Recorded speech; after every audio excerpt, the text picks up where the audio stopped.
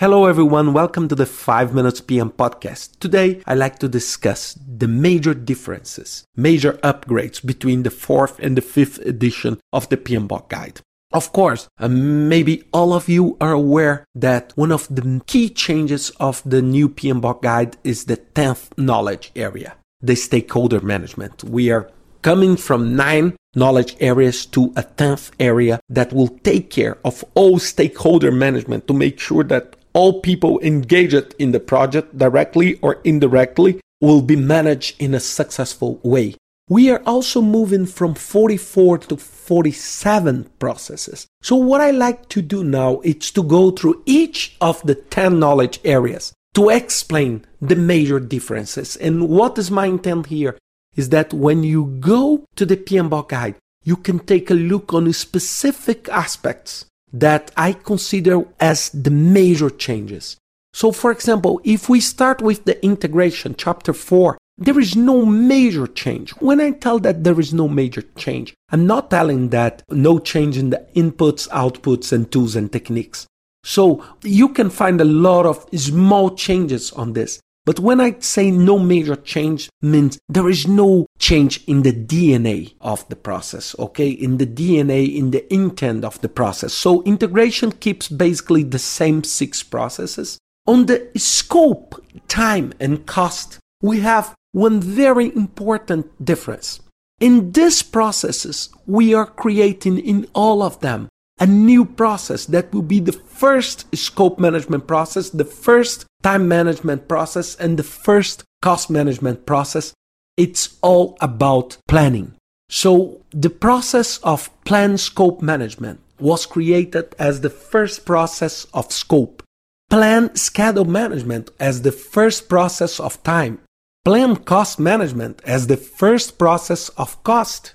And these 3 processes are very, very important because they are like the rule of the game. So if you are planning to manage the scope of your project, what is the rule of the scope? How you are thinking about planning the scope? So how you build your WBS? How you'll be defining the scope? So it's like the game.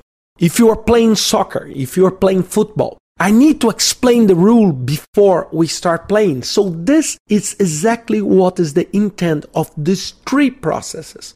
So before I start budgeting the project, I need to understand how I will plan the cost management, who will be engaged in this process of planning the cost.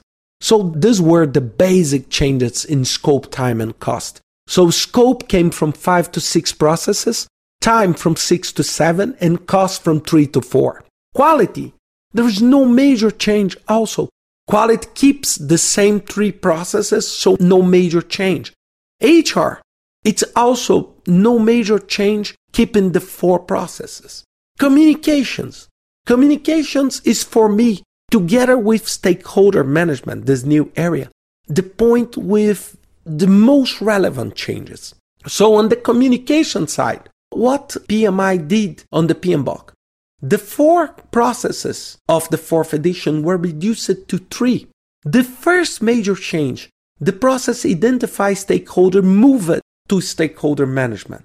The second, the process distribute information and report performance. They were combined into a single process called manage communications. And also a new process was created called control communications. So basically in the PMBOK 5th edition, 2 control processes were created. The first one is the control communication. And the second one is control stakeholder management that I'll be discussing later.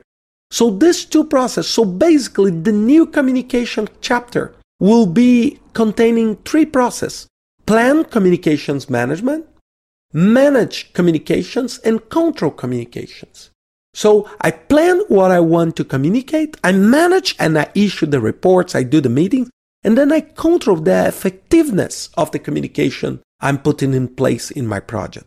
Then, risk and procurement, there were no major changes. Risk keeps the 6 process, just very small changes on the risk response plan. So just very small changes in outputs. And procurement keeps the same 4 processes. And last but not least, the new stakeholder management area with 4 processes. As I said, coming from communications, the identify stakeholder process was created. Also, the plan stakeholder management, manage stakeholder engagement, and control stakeholder management. So first, identify who are my stakeholders. Then I develop a plan and say how I can manage these people. And then I will be applying this plan during the execution on the managed stakeholder engagement. And then, of course, people may change their opinion. They can be more supportive or less supportive about the project with the time. So I need to control the stakeholder management.